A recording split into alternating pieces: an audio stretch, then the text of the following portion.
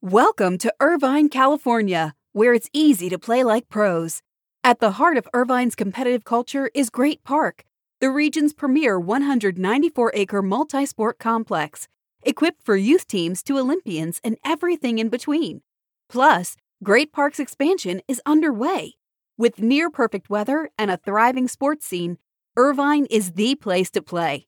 Visit DestinationIrvine.com for more information.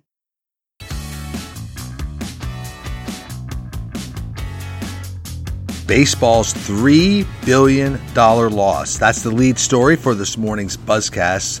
Today is Wednesday, October 21st. I'm Abe Madkour. Good morning. Hope everybody is doing well today. Last night, Game 1 of the World Series, Dodgers beat the Rays in front of 11,388, representing 28% capacity at Globe Life Field. That is the smallest World Series crowd since 1909.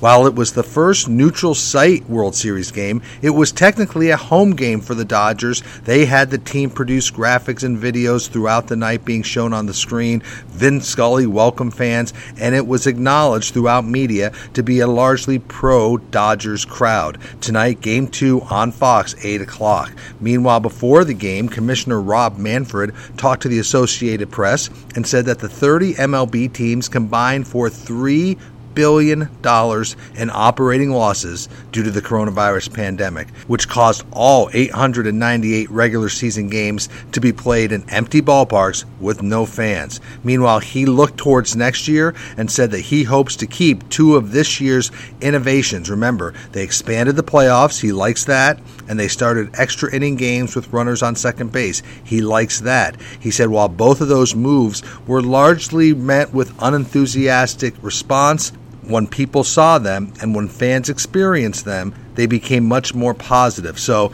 I read that as he wants to keep expanded playoffs, which I'm okay with, and he also wants to start extra inning games with runners on second base. Also looking ahead toward next year, Dodgers co-owner Todd Boehly said the baseball industry likely will not return to normal until at least 2022. And I keep hearing that. A lot of my conversations with sources, it's almost like 2021 is going to be another difficult year that we all can acknowledge, and now more and more people are looking to 22. Boehly spoke on a panel at the Milken Institute Global Conference and said the team was looking at 2022 to start to feel normal again while they continue to work through the coronavirus pandemic next year in 2021. Let's stay on baseball because Steve Cohen is one step closer to becoming owner of the Mets. MLB's ownership committee reportedly approved Cohen to be the team's next owner. He still has to be approved by an 8-owner executive committee, then the full ownership group. He will still need to be approved by an 8-owner executive committee, followed by the full ownership group, where Cohen will need 23 of 30 votes to approve his purchase of the Mets. Now, the full ownership group vote could occur as soon as the week following the end of the World Series. We talked last week on the Buzzcast about all the energy and all the investment in global soccer. Well, listen to this. Liverpool and Manchester United are reportedly in talks about a significant new plan involving Europe's biggest soccer clubs and forming a new FIFA-backed tournament that would really reimagine the sports landscape. A couple of outlets in Europe are reporting a $6 billion funding package to create what will become known as the European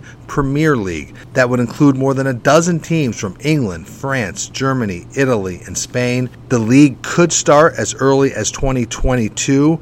Now, FIFA is involved on the new format, which is a huge element to these discussions.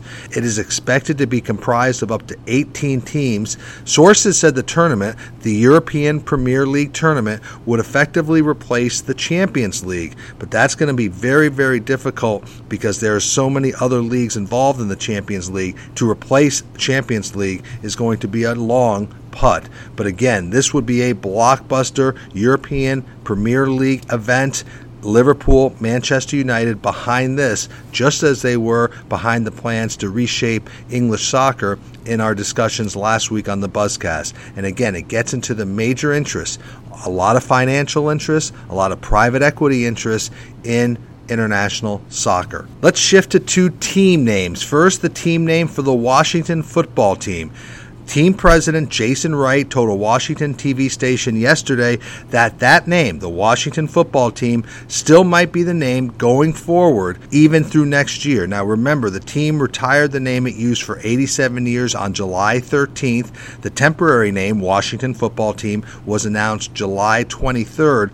But Wright said it's likely going to be used into next year because of the amount of time it takes to change names, to change a brand, to change a uniform. So look for Washington football team to be the moniker through 21. Other team names in the news, well, Natalie Portman was on NBC's The Tonight Show last night, and she made it official. The National Women's Soccer League Expansion Club in Los Angeles, which will begin play in 2022, now has an official name.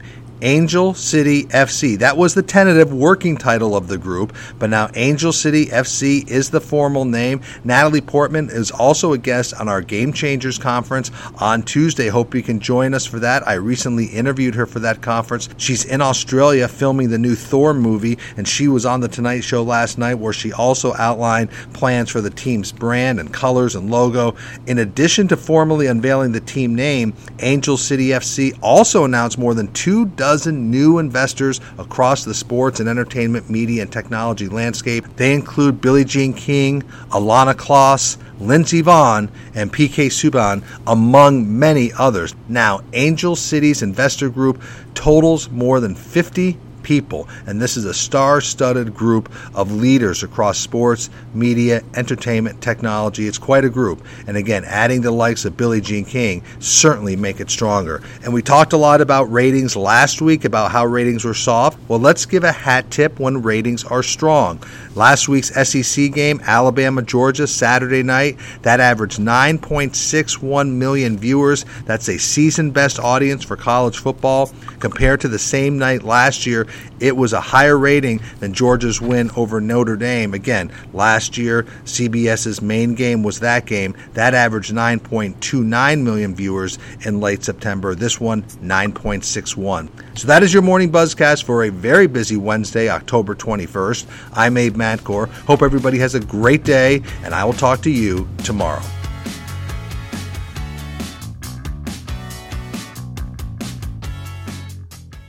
Welcome to Irvine, California, where it's easy to play like pros. At the heart of Irvine's competitive culture is Great Park, the region's premier 194-acre multi-sport complex, equipped for youth teams to Olympians and everything in between. Plus, Great Park's expansion is underway. With near-perfect weather and a thriving sports scene, Irvine is the place to play. Visit DestinationIrvine.com for more information.